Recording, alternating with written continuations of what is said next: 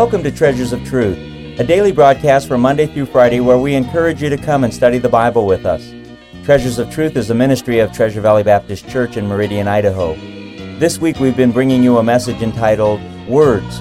Your host, Pastor Rick DeMichael, will speak today about the influence that we wield as Christians through our spoken words. In an age of cell phones and emails, there is definitely not a shortage of communication these days. Unfortunately, much of the communication that goes on is not what it ought to be. Today's message brings out how powerful our words are, how they reveal us, and the consequences that they bring about. And now your host, Pastor Rick DeMichael. Go to Proverbs chapter 25. Proverbs chapter 25. And the first thing we need to consider is that words are powerful things. Words are powerful. Words are powerful. Proverbs 25 and verse 11. A word fitly spoken is like apples of gold in pictures of silver. As an earring of gold and an ornament of fine gold, so is a wise reprover upon an obedient ear. As the cold of snow in the time of harvest, so is a faithful messenger to them that send him. For he refresheth the soul of his masters. Now those are certainly positives. And it shows the positive power of good words, encouraging words. And then notice in verse 14, whoso boasteth himself of a false gift is like clouds and wind without rain. Okay, those are false words, fraudulent words. And those have a negative effect on a reputation. Verse 15, by long forbearing is a prince persuaded. And watch this. And a soft tongue, watch this now, breaketh the bone. Words are powerful things. And one of these times when I was going through Proverbs in a given month, that really struck me. In fact, that's probably what this message was born of. I'm very aware of the power that words have. I'm very aware of the fact that it's easy to be misunderstood. And so the effect that my words have on others. How about those who are overhearing? You could be having a conversation with one person and someone overhears your words. There's that sort of deflected effect that has on people. Now here's one that's underappreciated, but it's all throughout Proverbs. And this is the one that really hit me between the eyes. That is the power that my words have on me. The power that my words have on me. Do you know you can talk yourself into a bad mood or a good mood with your words?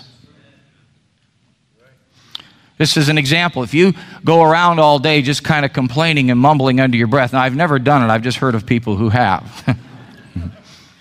You can cast a cloud around your own head when it's bright and sunny out. Or contrawise, the other way around, vice versa. So my words have a profound effect on me. And that one time through Proverbs in the last year here, that really struck me. Take a look at Matthew chapter 15. And again, I want you to see how at odds the Bible is with present day culture on this business of the power of words. Matthew chapter 15. And then I'm going to ask you to also turn to James chapter 3. James chapter 3. Matthew 15, verse 10. And he called the multitude and said unto them, hear and understand, not that which goeth into the mouth defileth a man, but that which cometh out of the mouth, this defileth a man. Someone said, well, I thought it, I might as well say it. No, it just makes the defilement worse. Just makes it worse. Then came his disciples and said unto him, knowest thou that the Pharisees were offended after they heard this saying? But he answered and said, every plant which my heavenly Father hath not planted shall be rooted up. Let them alone, they be blind leaders of the blind, and if the blind lead the blind, both shall fall into the ditch. Then answered Peter and said unto him, declare unto us this parable. And then the Lord goes on to explain, as you look at verse 17, 18, 19, and 20. Verse 17, Do not ye understand? Whatsoever entereth in at the mouth goeth into the belly and is cast out at the draught. You see, the Pharisees were very concerned about the ceremonial aspects of the law. What's to be eaten, what's not to be eaten, when it's to be eaten. And they were criticizing the Lord and his disciples for eating without washing their hands. And the Lord said, that's not what's going to defile you. Look what verse 18 says. Here's what's going to defile you. But those things which proceed out of the mouth come forth from the heart, and they defile the man. For out of the heart proceed evil thoughts, murders, adulteries, fornication, thefts, false witness, blasphemies. These are the things which defile a man, but to eat with unwashen hands defileth not a man. So my words have a profound effect on me. My words can sanctify me. My words can defile me. Let me give you something you can do if you have trouble with this, and I think we all have trouble with it from time to time. Get good Christian music and be playing it when you can. And I know not all of you have that opportunity at work, but where you can control that, have good Christian music, be playing it, you'll be singing along with it before long. And you know what? You'll be using words of praise, and that's going to bring God's blessing down on you that day. The other thing is memorize Scripture. Take a little card, write a verse on it in the morning, carry it around with you all day. Make it your goal to memorize the Scripture. Take these Scripture texts that we're giving you on Sundays in your bulletin with the picture that Brother Day draws, and memorize that. Brainwash yourself with the Word of God. Otherwise, what may happen is you'll defile yourself with your own thoughts that turn into words. I've said this one to you. Did you ever have a heated argument with somebody that wasn't there? Isn't that stupid? Isn't that a stupid way to pass your time? I know I've done it. James chapter 3. Look at verse 5. Words are powerful things. James 3, verse 5. Even so the tongue is a little member, and boasteth great things. Behold, how great a matter a little fire kindleth. And the tongue is a fire,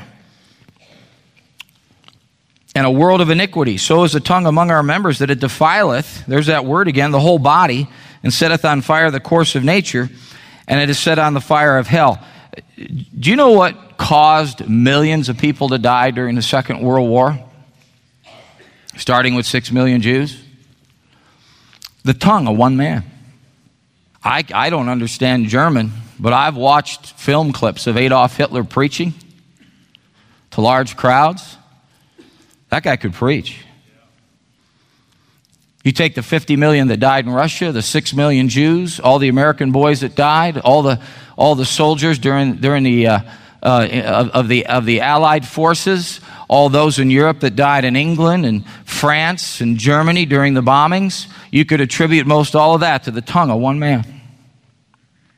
During the communist takeover in China, Mao Zedong's tongue was responsible for the death of 22 million Chinese people. Had them executed because they weren't considered to be friends of the state. Proverbs 18:21, death and life are in the power of the tongue, and they that love it shall eat the fruit thereof. Spurgeon said our conversation is of far more consequence than some imagine. Albert Barnes said, how weighty and impressive are words of truth. Edwin Johnson said, the employment of the tongue, whether for good or for evil, in blessing or in cursing, brings its own fruit and reward to the speaker.